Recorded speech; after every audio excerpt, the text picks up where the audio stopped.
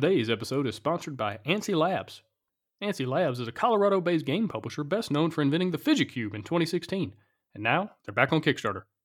In the times before The Divide, the inhabitants of the Veiled Forest existed harmoniously. The seasons came and went each year, and there was peace among all creatures that made these woodlands their home.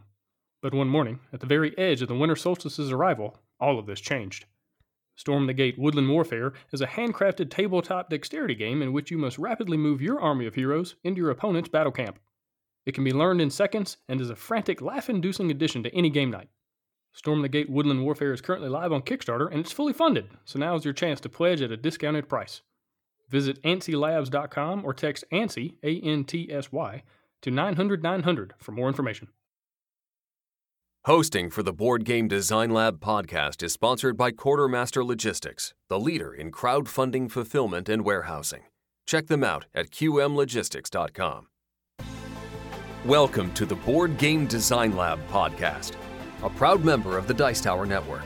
Each week, we want to bring you an insightful interview on a specific topic in board game design to help you design and create games people love. And now, here's your host, Gabe Barrett. What's up, my friends? Welcome to the Board Game Design Lab. Today we're getting into the numbers. We're getting into the nitty-gritty. We're talking about business. We're talking about accounting, all the different things you need to be thinking about if you're a game designer, if you want to do a Kickstarter, if you want to start your own publishing company, all the different facets of accounting and everything that goes into it. We're talking to Justin Marty from Anders CPA and Advisors in St. Louis. Justin, welcome to the show. Hey, how are you? Doing well, sir. Really excited to get you on. Been wanting to have you on the show for a while, because this is a topic that I feel like most people listening to this don't know anywhere near enough about. I know I don't, right? And they probably have lots of questions, and it's not necessarily easy to find this information online. You probably can, but it's going to take you a while to kind of gather everything. So I wanted to have just a podcast episode full, just overflowing with information for people, whether they're just designing games, whether they want to do a Kickstarter, whether they want to do their own company, all those different things. And so I'm really just pumped to get your thoughts, your ideas. You've been working with people like Jamie Stegmaier for a long time. You've been working with people who do Kickstarters, who do game design, have their own companies. So you are the expert to talk to. But before we get into the topic, who are you? How'd you get into accounting? How'd you get into working with Kickstarter creators? All that kind of thing. Well, basically ever since I was younger, I've been good with numbers. So, of course, when I went to college, that accounting is kind of the first thing that I was attracted to. And it turns out I was pretty good at it. So I went to University of Missouri St. Louis here in St. Louis. And as soon as I graduated, I started with a firm, Huber Ring Helm. And then we actually merged with another firm, AMD, to form Anders. And I've been with the company since 2008. And it's been completely fantastic. I started working with both board game and Kickstarter clients. I think it was back in 2013. And, it was fairly new to us back then. And there wasn't too much guidance, and there still really isn't too much guidance out there from the IRS. So it kind of created a lot of unknowns for us, and we were able to work through them. And I've been interested in working with Kickstarter clients since then, just mainly because there's not a lot of information, like you said, available out there. So I feel like we could be a very big help to a lot of these new companies who are just looking for guidance and just the right path to go down to. Yeah, definitely. And full disclosure for people listening, Justin is actually helping me with my taxes and helping me make sure I'm paying all the right fees and taxes to the government for my game publishing company. So just letting people know that on the front end. And I think that hopefully is a good statement that I trust you. I have you here not because I was told that you're pretty good, but I've been experiencing it personally. And so I'm really just excited to get into all the ins and outs of these things. But when we're talking about accounting, when it comes to game design, what are we really talking about? Help me understand the scope of what all that entails. Just kind of give me like a good little working definition. When someone says accounting in the game design business or game publishing business, what all does that cover? Just the accounting aspects just takes into account basically the financial records, your profit and loss statement, your balance sheet, your trial balance, how to get, your full scope of accounting there. It's not related to necessarily the tax return itself. In order to prepare the tax return, we need a full set of financials. So the accounting is basically taking the numbers and putting them into a readable format. Gotcha. All right, so let's just jump right in. I want to talk, like I mentioned in the intro, a few different angles of this. And let's start off with people who are only designing games. They don't have any interest in having their own publishing company or Kickstarter or anything like that. So let's break that down even a little bit more. What does someone who's just getting into game design, they haven't signed any games, they haven't been able to make any money, so to speak, from signing contracts or anything. What are some things they need to be thinking about, though, as far as the accounting side of things, as far as their taxes? Can they write stuff off yet? Are there some gray areas in there? But if they're designing games, just starting out, maybe the first year, couple years, few years of doing it, what do they need to be thinking about from an accounting standpoint? Yeah, I mean, you definitely want to still track all your expenses. You would want to be organized as a company, whether you're still going to be an LLC, an corporation, an LLC organized as partnership. There's various types of entities. So, entity selection before you do anything is kind of your first thing you need to think about. And depending on various circumstances, everybody's different. So, that would be the first thing you need to figure out is what type of entity suits your company the best. And, different entities have different costs associated with them, different administrative costs, maybe additional return. A single member LLC is mainly going to be just a Schedule C reported on that individual's 1040. But if you have multiple members, then you have a partnership and a whole separate return. And if you have a corporation, then of course you're going to have either an S Corp or a C Corp return. So there's additional costs with those. But yeah, I mean, if you're basically, if you're in the process of trying to make a profit, and actively seeking business, then, you would definitely want to keep track of all your expenses. And, there will be, a filing requirement. Determining the deductibility of those expenses, also varies. They might be startup expenses, and those could include, some advertising, some potentially even some wages, and, you're going to have organizational costs, which are your legal fees, some attorney, CPA fees. So the deductibility of those varies. So, you could have potentially up to $5,000 of items deducted and then potentially have to amortize the rest of those costs. Okay, gotcha. And so somebody listening to this that maybe just got into game design yesterday, right? They've only been doing a few months, 6 months. They're just getting their feet wet. What's your advice as far as when they should start thinking about starting an LLC or a business? When should they start kind of going down the legal path to do that? Maybe they hadn't even decided they want to do that. Maybe it's just a hobby. Like, at what point do they need to really start thinking about incorporating as a business, even just as game design, even if you're not going to publish your own games? But when does that decision have to be made? Well, I mean, potentially not even incorporating, just being organized maybe as an entity. If you're incorporating, then you're going to be a corporation, but there's other different types of entities, whether it's partnership or a single member LLC. But I mean, I think if your motive is to make profit, to have some sort of profit, you would want to think about that right away. So, and I'm assuming most people, when they start, their companies, their main goal is to earn money and to make a profit and be profitable for a long term. Again, there might be some circumstances where it's a one and done, but so, I mean, entity classification is something you probably want to think about right away. Okay, that makes a lot of sense. And so let's talk about those different entities. Give me the pros and cons of each type. Tell me what they are exactly. Let's start off. What exactly is an LLC, and why would it be a good idea for a game designer to start one, to organize one of those? A limited liability company is, it could be, which is an LLC. It could be a single member, it could be multi-member. And, if it's single member, then it's just going to be taxed on your Schedule C. If it's multi-member, it's going to be a partnership return. So, of course, the main benefit of that is the limited liability and the name, So, and that's more of a protection standpoint in regards to legal action, So, which is not, my area of expertise.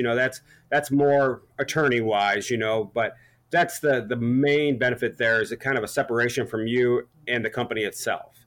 Now, the benefits are, that especially if it's single member, there's very low administrative costs there. It's just taxed on your Schedule C of your 1040. The downside of that is all your income that flows through either your Schedule C or the 1065 Schedule K1 is subject to self-employment taxes.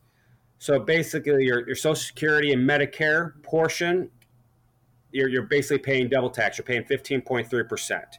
So basically, if you get like just a regular W-2 from an employer, you have your Social Security and Medicare tax withholding. And then the company also has to match that. So if you have a partnership, all that Schedule K1 earnings are subject to self-employment tax.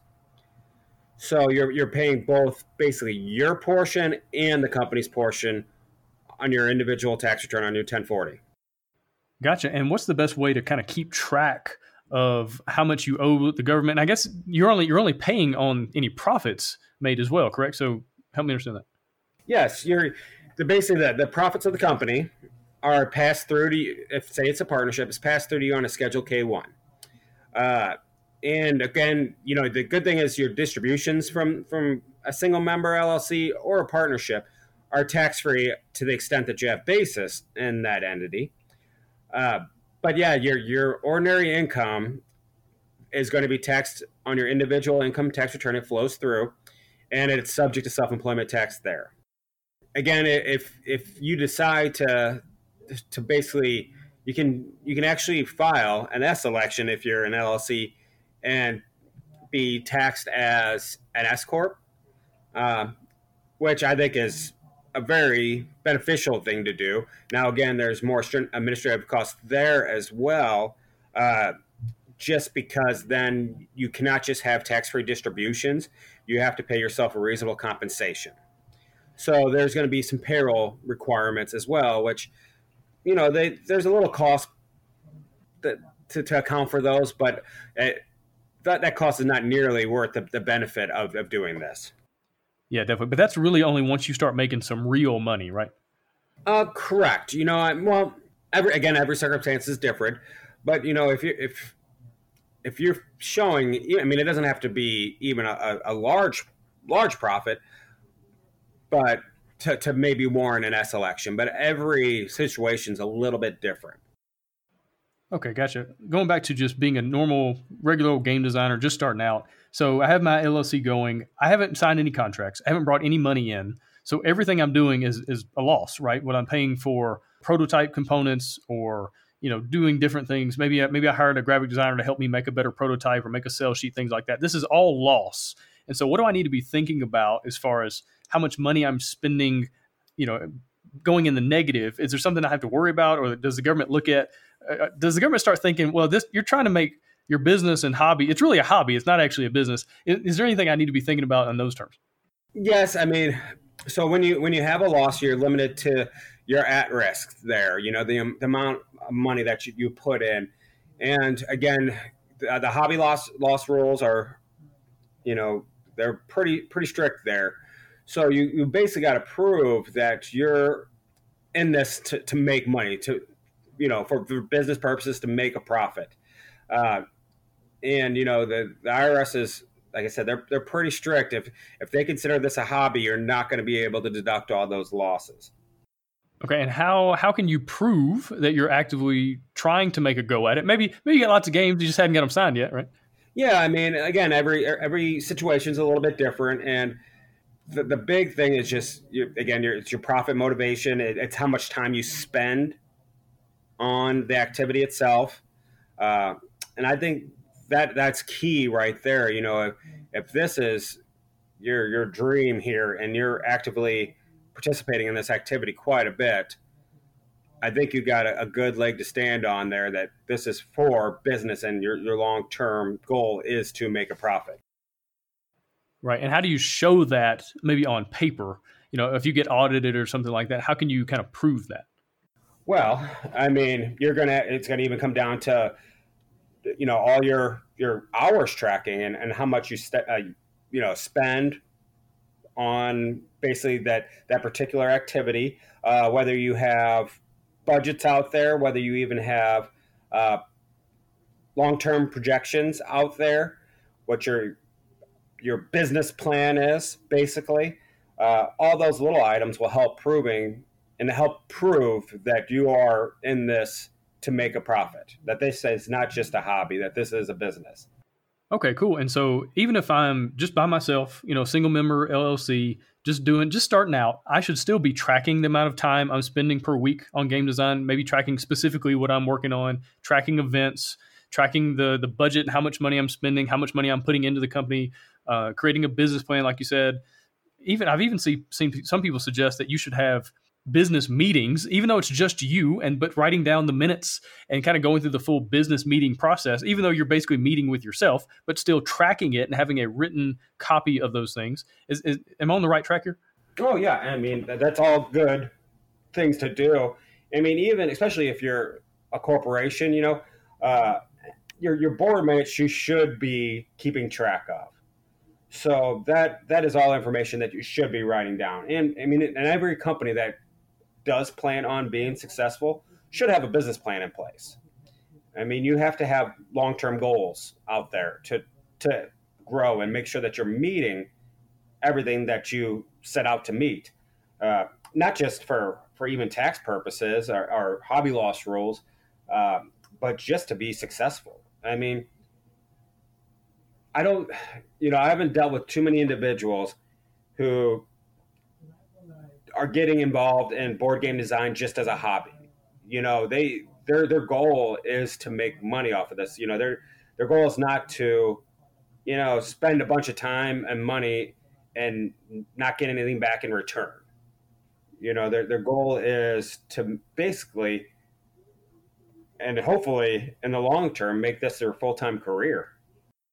Yeah, that's a great point. And even the people that are listening to this thinking, well, no, it really is my hobby. Yeah, but if you want your game on store shelves, if you want a publishing company to sign your game, any of those things, it's business. And so even if it is like your kind of hobby side, passion kind of thing, there's still a lot of business aspects of it that are involved that you need to be thinking about and protecting yourself with contracts, with, doing things business-wise, so you're not putting yourself at risk.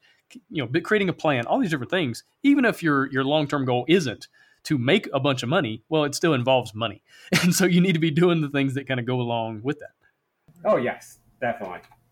Okay, now, do you have any advice on places to start an LLC? I have used LegalZoom.com. I've had pretty good success with that. Any advice as far as like actually starting the business entity? So, are you more referring to like just getting everything organized? Yeah. Just basically starting the business, making sure the paperwork with your state government and the federal government gets filed, all those things. Like I said, I use LegalZoom. Is that something you would recommend, or do you have another website or another method of doing it that you would suggest? That might be okay. If you're basically getting involved though with, if you have numerous people and say it's a partnership, corporation or anything like that, maybe your best bet too is to talk to an attorney.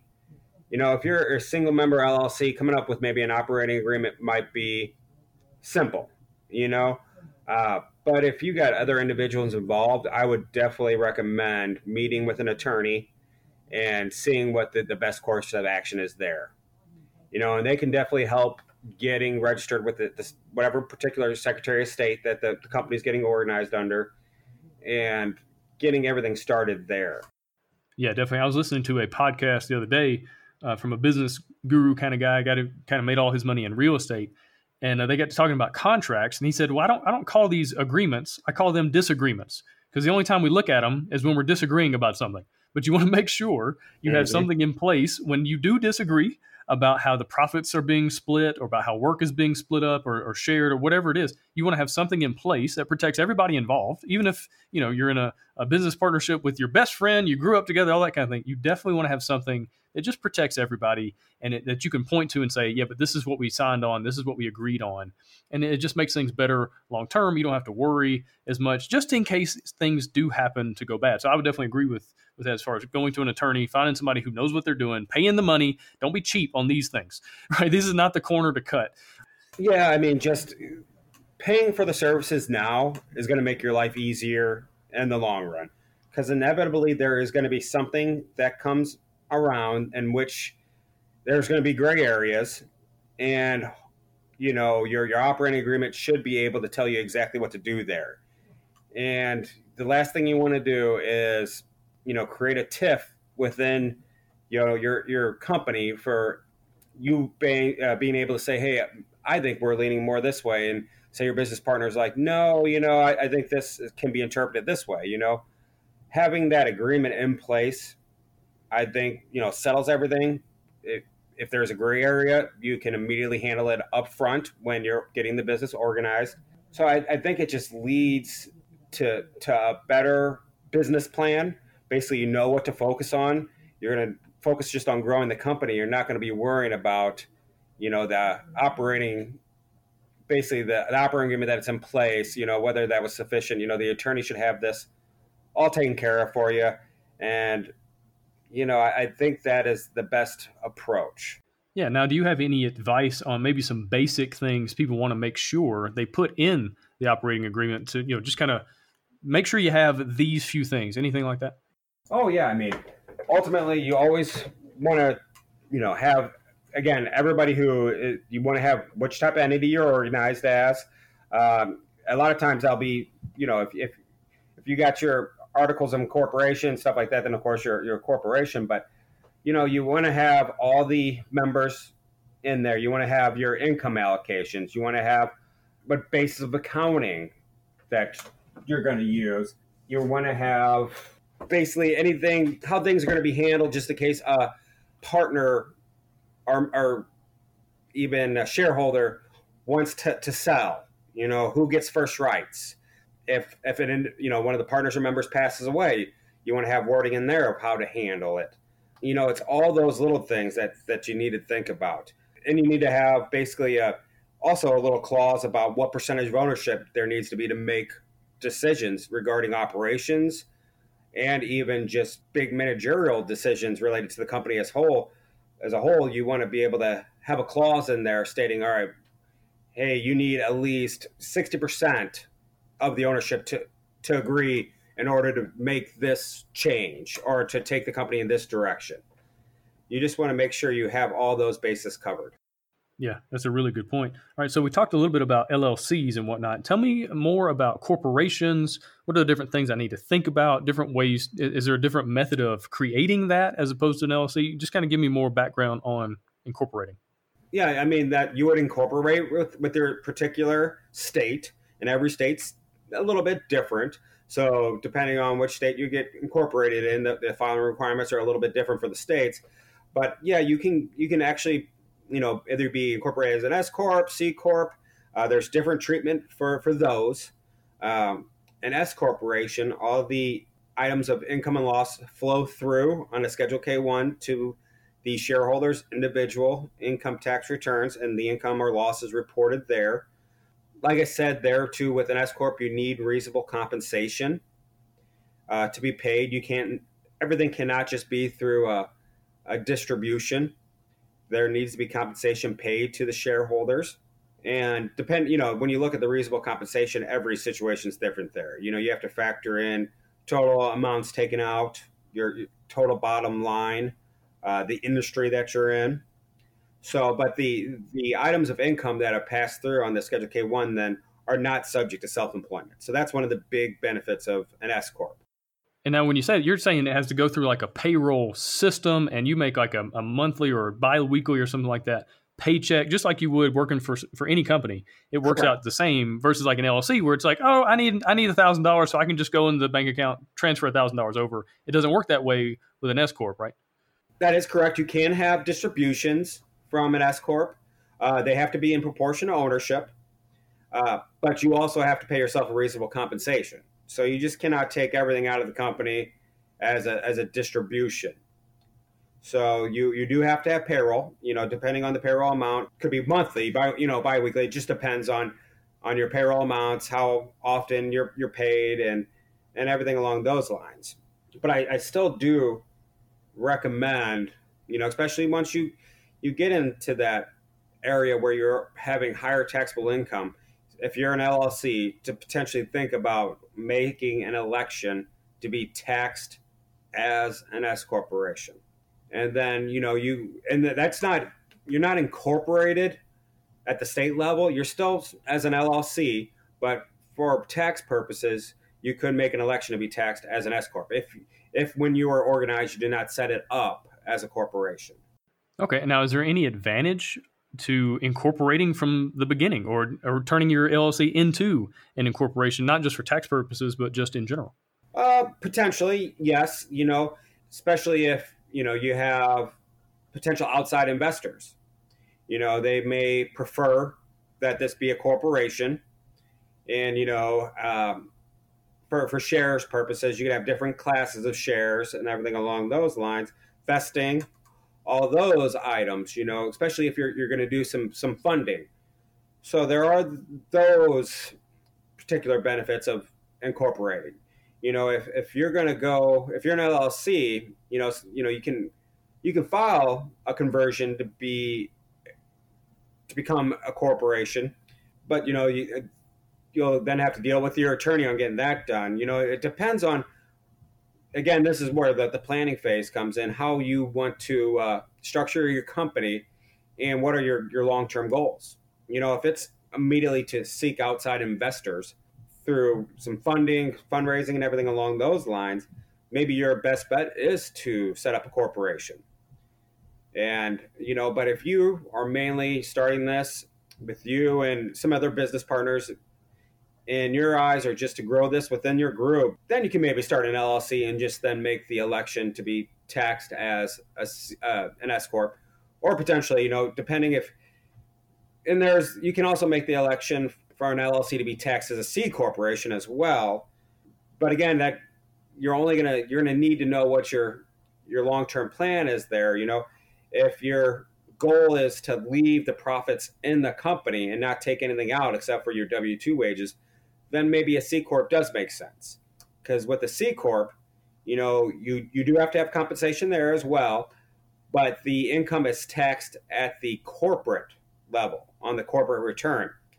And if you do take money out, you'll be subject to, basically it'll be considered a dividend, and you'll be taxed on that as well. There are no tax-free distributions there.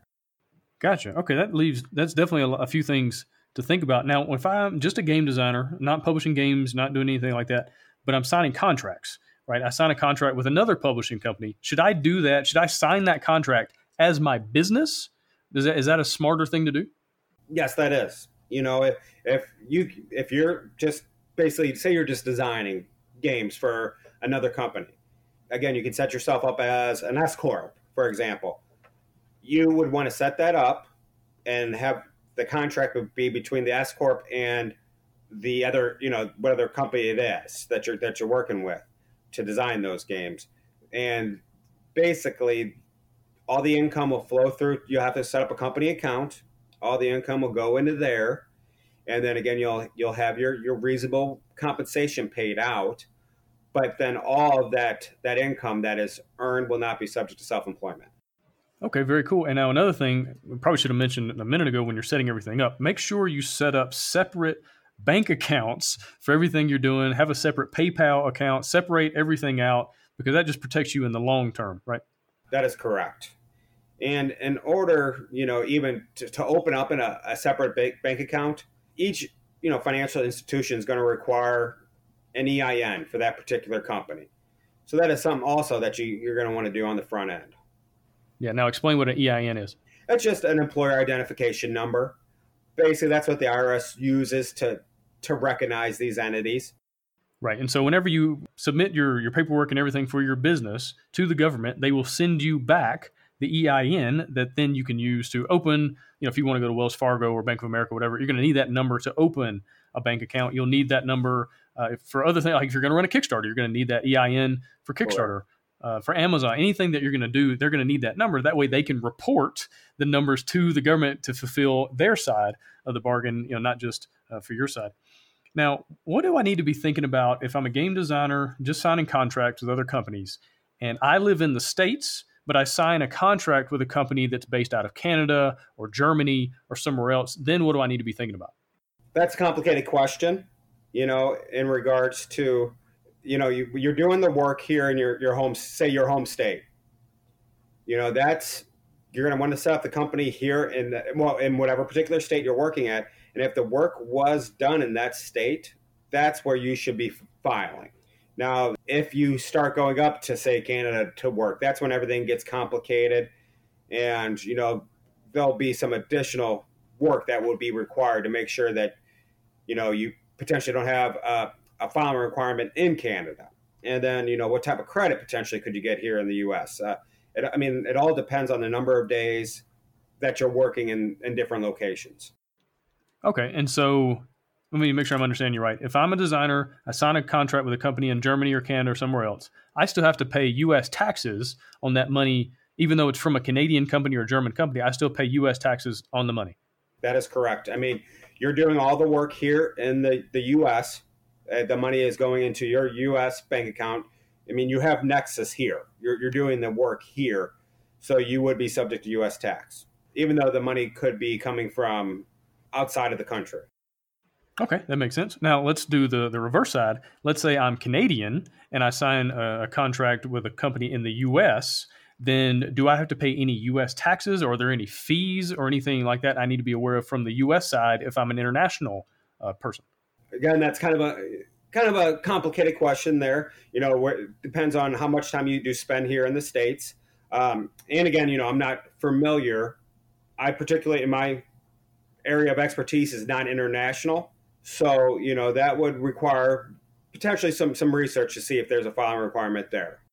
Okay, that makes a lot of sense. I think everything we say here today goes with, take it all with a grain of salt. Make sure you're talking to somebody in your state, in your country, about all the different laws, because it's different no matter where you go. We're speaking very general terms and concepts right now. And so make sure you're not just taking everything we say as 100% God's honest truth, but actually taking this as an idea and then going and learning more specifically, either talking to an accountant that lives near you or at least is familiar with the specifics of the situation you're dealing with, right?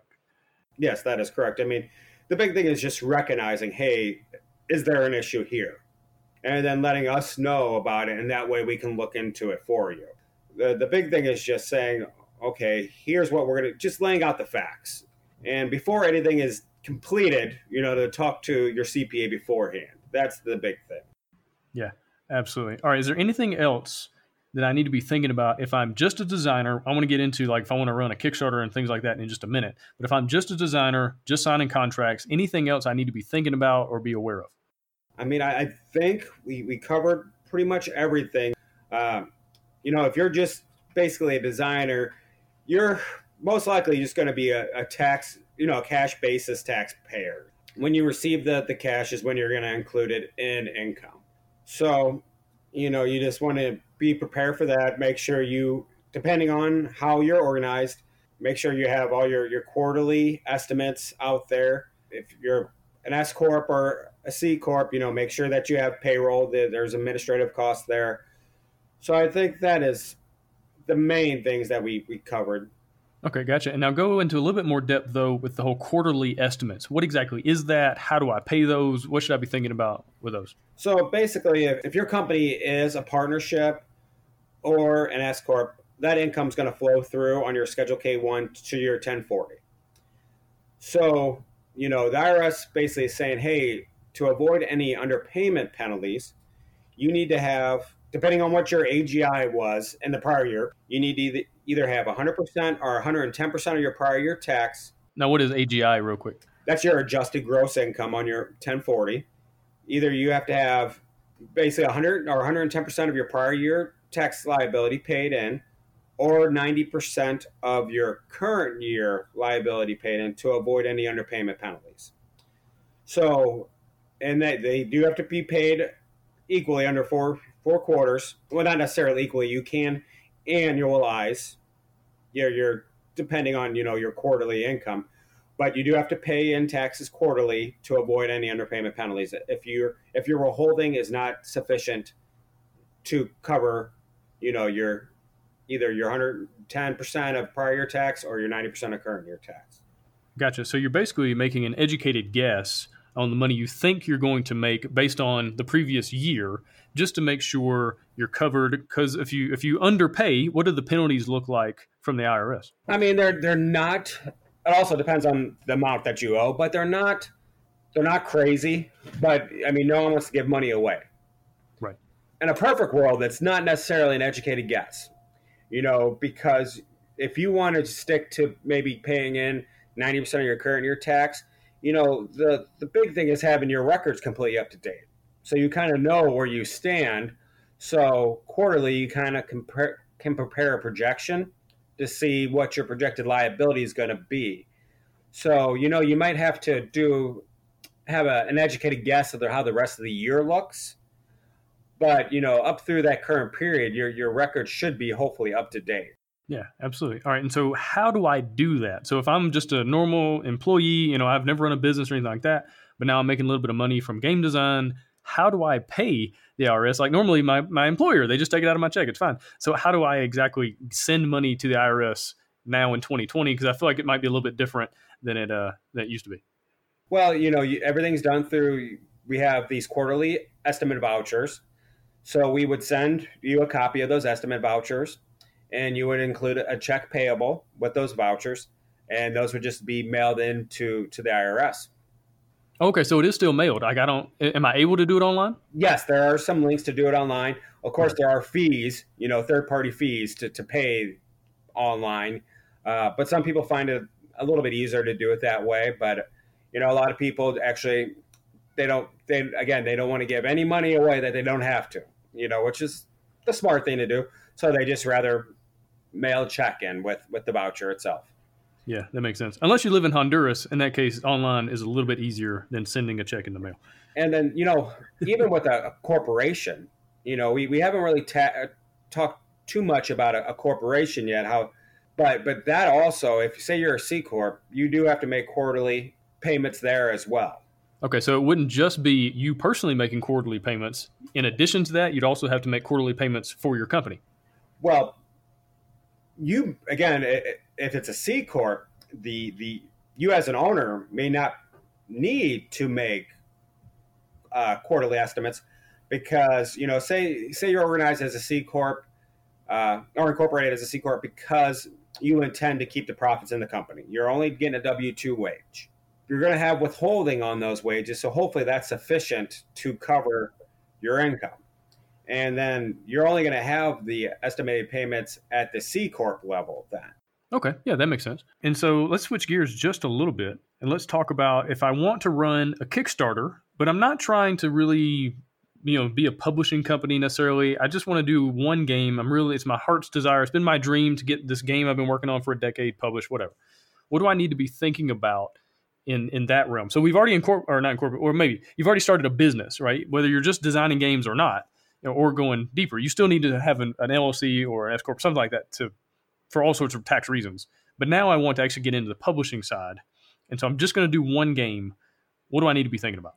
Well, again, first thing, of course, like we already discussed, you have to have that entity structure set up. You want to think about your method of accounting. First off, not first off, but after you got to that point where you're starting on the Kickstarter and everything along those lines, you want to think about the method that you're going to account for these games and your basis of accounting. So ultimately, with the accrual method of accounting, you can potentially have up to a 1-year deferral period for when those Kickstarter funds are received. So you want to think about, hey, when do I want to make sure this Kickstarter is funded? If you receive the funds at the end of the year, basically you only have 12 months to get the item shipped before you have to recognize that as revenue. If you receive the Kickstarter funds early in the year, you have basically a little bit more time to get the production process complete and get those shipped. It used to be you had a 2-year deferral period, but with the last reform, it is now a 1-year period. And that's assuming that you don't have audited financials. If you do have audited financials, there is a new, I think it's 606 actually, is the new auditing standard that they have out there. And, I think that's going to change how advance payments are handled for companies that are having audited financials prepared. But I don't think a lot of the clients that, are going through the Kickstarter are even worried about that.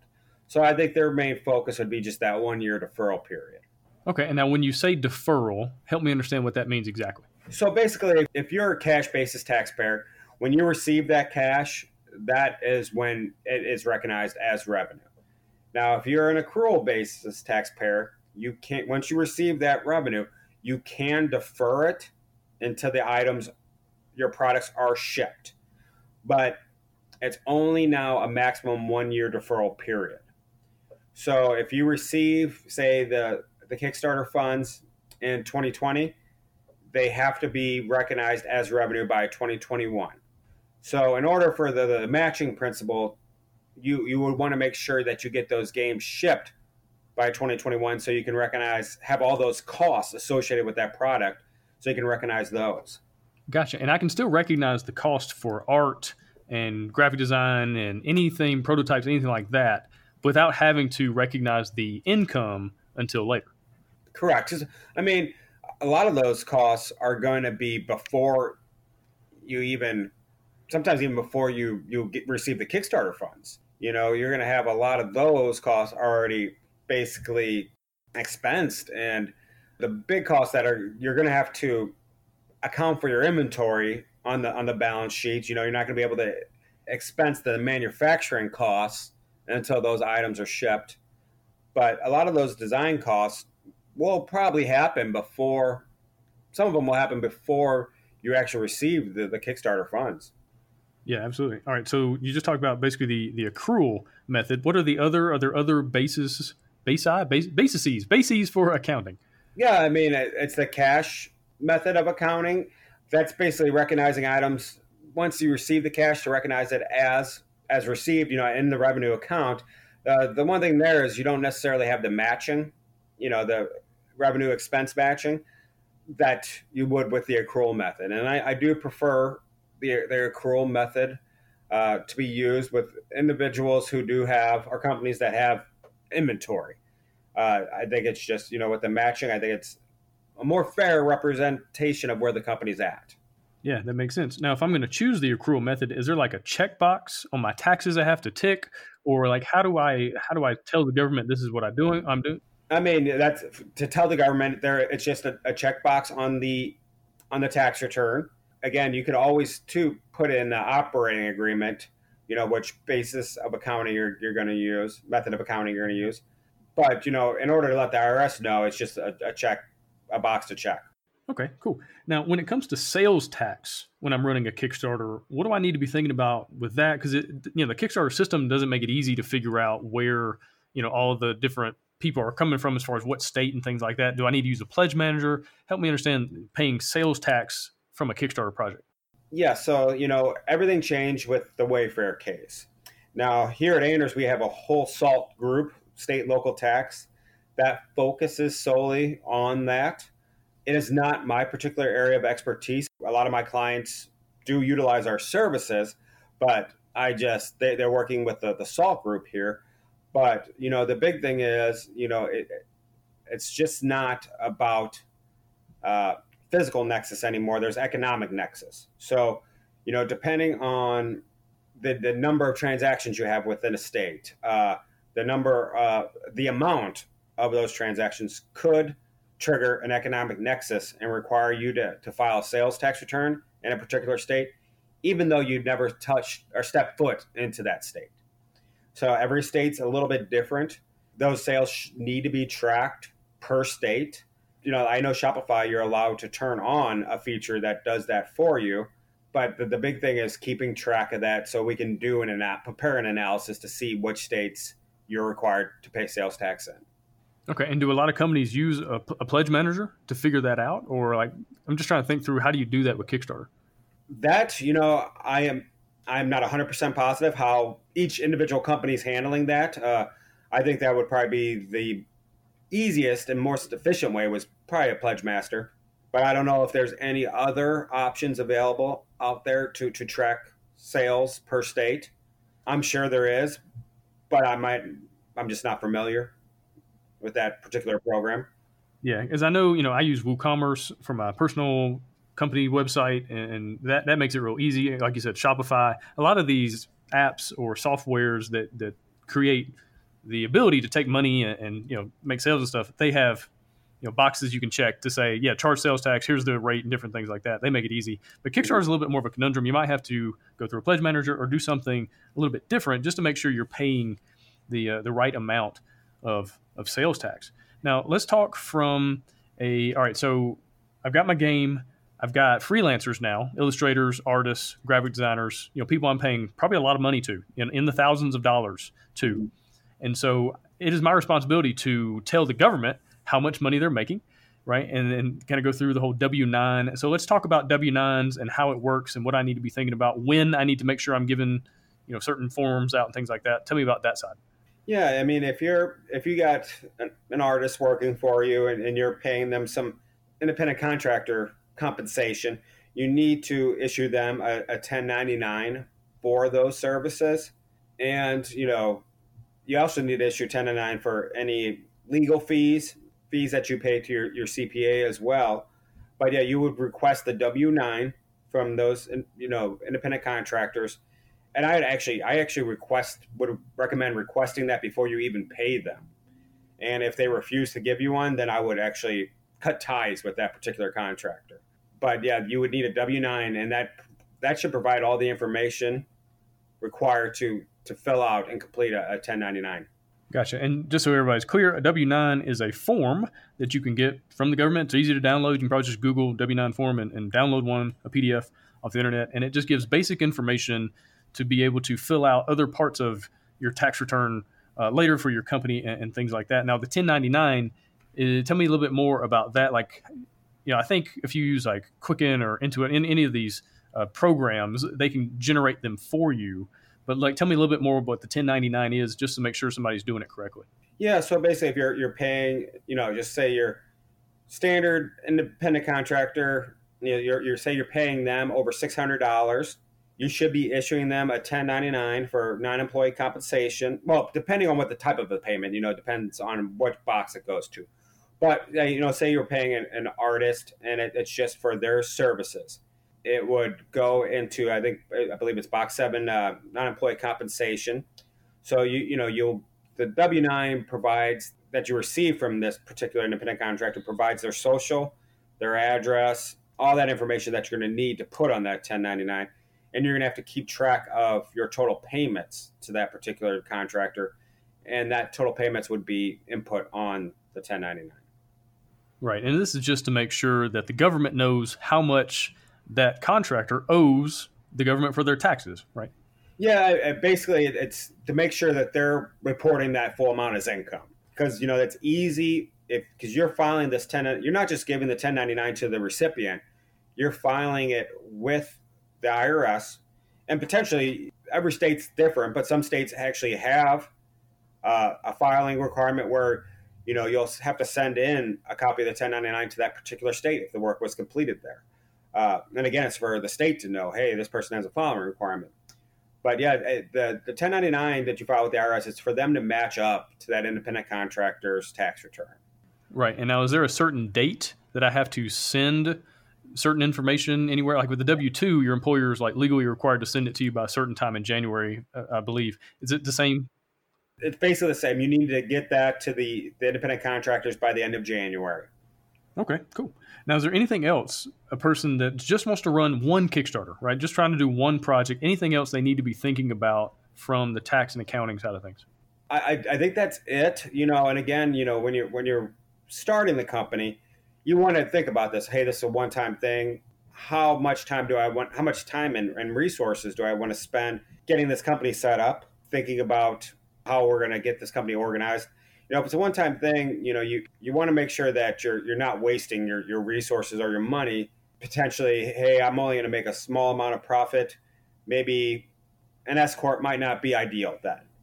Maybe I just have it on my Schedule C and not have to worry about filing a whole nother tax return, having to deal with potential payroll. I think that's kind of the big thing to think of before you even start raising money for the Kickstarter. Gotcha. All right, let's switch gears. Let's talk about, all right, I want to start a company and I want to do this long term. I want this to maybe one day become my full-time job. I want to do multiple projects. Maybe I want to sign games from other designers. What are some things I really need to be thinking about to do a full-on long-term publishing company? A lot of it's kind of what we already discussed. You want to have your business plan is going to be a big thing to do up front. Getting your articles of incorporation or your potential operating agreement in place, getting your EIN, and then that's kind of where you start. And then you want to, I guess, just even outside of the accounting aspect of things, have your long-term goals. What you want this business to become. Is it mainly going to be a closely held type corporation, or are you going to actively look for outside investors to help fund the company and additional projects? Because that could all sway how you want to classify your company. And then you just want to continue to focus on, once, say you've done a few Kickstarters and you got your big board games that you want to work on. You want to focus on the ones that are basically producing the largest profits. You want to look at basically profit margin per item. You want to keep everything up to date for your accounting records to kind of know where you stand, and just to make the correct business decisions. You're not going to, if you don't have up to date accounting records, you're not going to know, hey, what items producing the largest profits here? Where do we stand? How, you're not going to be able to make the correct business decisions if you don't have everything up to date. I mean, I do recommend every month making sure that your accounting records are up to date to make sure you truly know where you stand.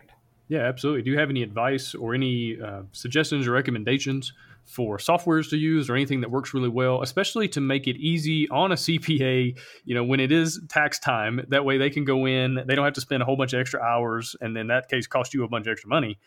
Anything you recommend that makes that whole process easier? Yeah, I mean, QuickBooks is definitely a good software to use. Whether you use QuickBooks Online or a desktop version, they're all pretty similar to get us the information and get us what we need to prepare a tax return. A lot of companies are not keeping track of inventory within QuickBooks, especially if you're doing everything through a Kickstarter.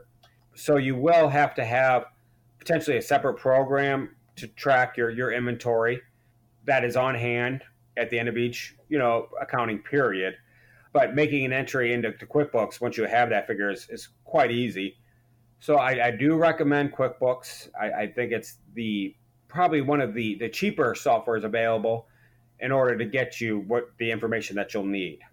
Gotcha. Anything that I need to be thinking about that's maybe different if I'm going to do a long-term, publishing company? Is there anything different to really think about from what we've already been talking about?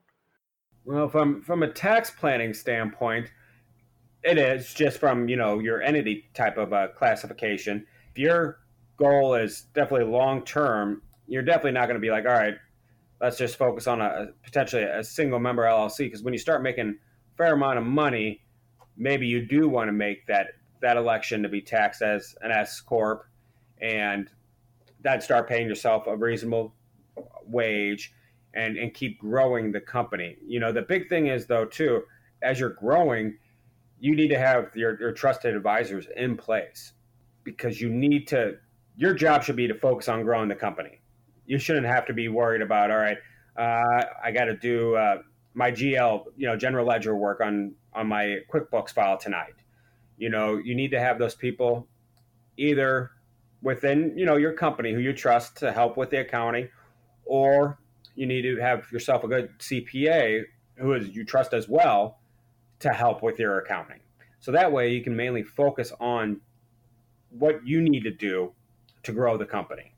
Yeah, that's a really good point. That's something I highly recommend as well, is going out and finding people who are experts, who are really good at the things that you're not any good at, and then being willing to pay them what it costs for their services, whether it's a lawyer, a CPA, whatever. I'm an awful artist, so I'm not going to draw the cards for my next game. That would be ridiculous.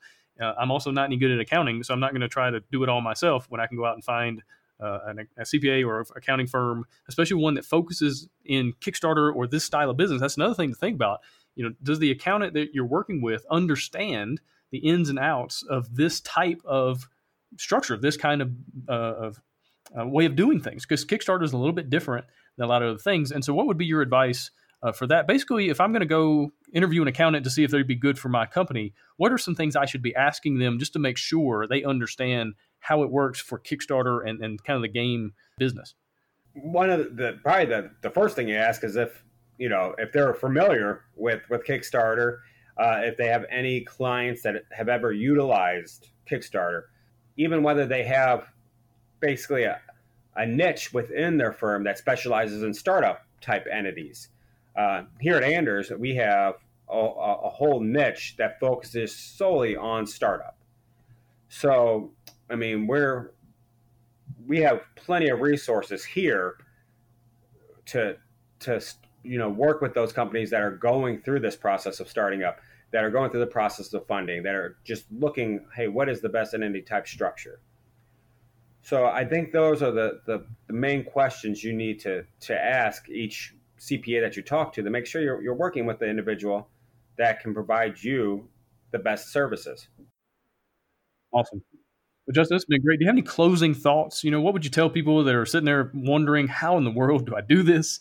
They've been wanting to start their own business, their own company, LLC, something like that, but they've been afraid to screw it up because they don't want to have to owe the government all these fees and penalties, things like that. What would you tell people just kind of as a closing thought that are dealing with the accounting side of game design? Basically, I would tell the individuals, let us worry about it. That's kind of what I like to tell my clients. Trust us, reach out, especially in the beginning. Right now, especially in the startup phase, I want my clients to be focusing on the right things, growing their business, how to make money. I don't want them worrying about, the accounting side, the tax side. That's my job. So I tell everybody, hey, just, you want to be proactive. Contact your CPA first. Let them assist you with your business decisions, just to take the pressure off you. The big thing is, like I said, when I have clients worrying, most of the time I can help them within 10 minutes, help them come up with an answer. And, all that time that they could have saved worrying, if they would have just contacted me in the beginning, they wouldn't have had those scary thoughts that they've been having. So, I think the big thing is just being proactive with their CPA and talking to them first and using them to help relieve the stress. Definitely. I could not agree more. Well, hey, Anders CPA and Advisors, are you guys taking on clients right now? Of course. Right now, we're always open for new business. We have a whole startup niche that we're really active in. And, I personally love working with startups, just because I love watching businesses grow. That's one of the best things to do, is watching people succeed. And that is one of my areas of expertise. So I would highly recommend anybody who's got any questions or are looking for a CPA to definitely contact us here at Anders. I think we offer a wide variety of services. Any services that they're looking for, we basically have. We even have a whole IT department. So, I mean, we have your accounting services, your tax, audit, investment, IT. So we're kind of a one-stop shop here. I do highly recommend us as a firm. Of course, I might be a little biased, but I'm really happy with the line of work that I'm in. And like I said, startup, I think, is a good area here at Anders, and we do work with a lot of startup clients. Very cool. And like I said, Jamie Stegmeyer uses this company. I use this company. Where can people find you if they want to get in contact with you or, maybe start a relationship? Yeah, they can find me. My email address is jmarty, MARTY, at anderscpa.com. People are free to call me as well. My number is 314-655-5577. We do have a website which has all of my information along with all my colleagues. Every one of us has a little bio out there. So you can also visit the Anders CPAs and Advisors website as well if you just kind of want to get a background of some of the individuals that you potentially could be working with. Very cool. What's the URL for that? That is just anderscpa.com. Cool. That's ANDERSCPA.com. Well, Justin, man, really appreciate your time. Really appreciate you coming on the show. It's been a wealth of information. Good luck with tax season. And just good luck with getting more clients, more business. I'm excited to be working with you. And I really appreciate you coming on the show. Oh, no problem. Thank you for having me. Thanks for listening. Hosting for the Board Game Design Lab podcast is sponsored by Quartermaster Logistics, the leader in crowdfunding fulfillment and warehousing. Check them out at qmlogistics.com and find all sorts of game design resources, bonus material, and chances to win free games at boardgamedesignlab.com. And until next time, keep designing, keep playtesting, and keep creating great games. Did I mention keep playtesting?